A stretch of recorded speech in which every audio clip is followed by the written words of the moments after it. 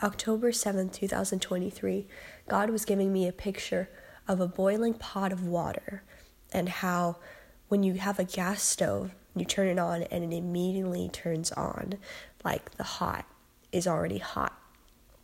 And then there's the pot, and then there's the water ready to get boiled.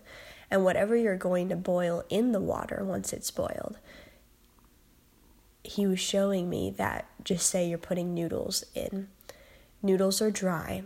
The water makes it tender, but the gas, the burning, the fire part, if there was no water and you just put it in the pot, it would burn all the noodles and they would become hard and burned and have no use.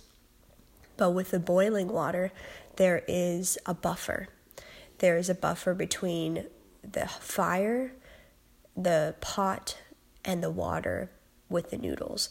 The water is the buffer between the fire and the noodles getting too hard, and the water makes the noodles tender, so they're usable, they're pliable, and they're able to be used to their full extent. And God was showing me that is what he does with us. If he just poured fire, we would burn. But he knows that we need the Holy Spirit. We need Jesus. We need him, the Father. And he gives us his living water.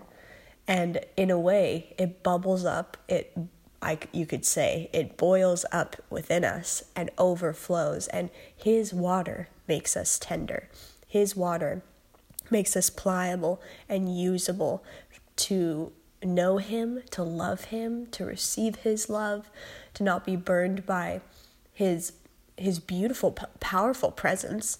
And yes, we do need the fire of God for sure. And maybe that's just different in a different picture. But in this picture, it's about the water being the buffer between us getting burned by just the fire and the noodles. Us in the picture is the picture of us getting tender by the boiling water and not being burned just by the fire. And so when we are boiled by Jesus's fire, we are tender and we're usable. We're not burned up and hard and stiff and unusable when the fire hits us. It's his water that's living is making us tender and alive and able to be used to bless others to our full extent, to their full extent in Jesus. Thank you, God, for this.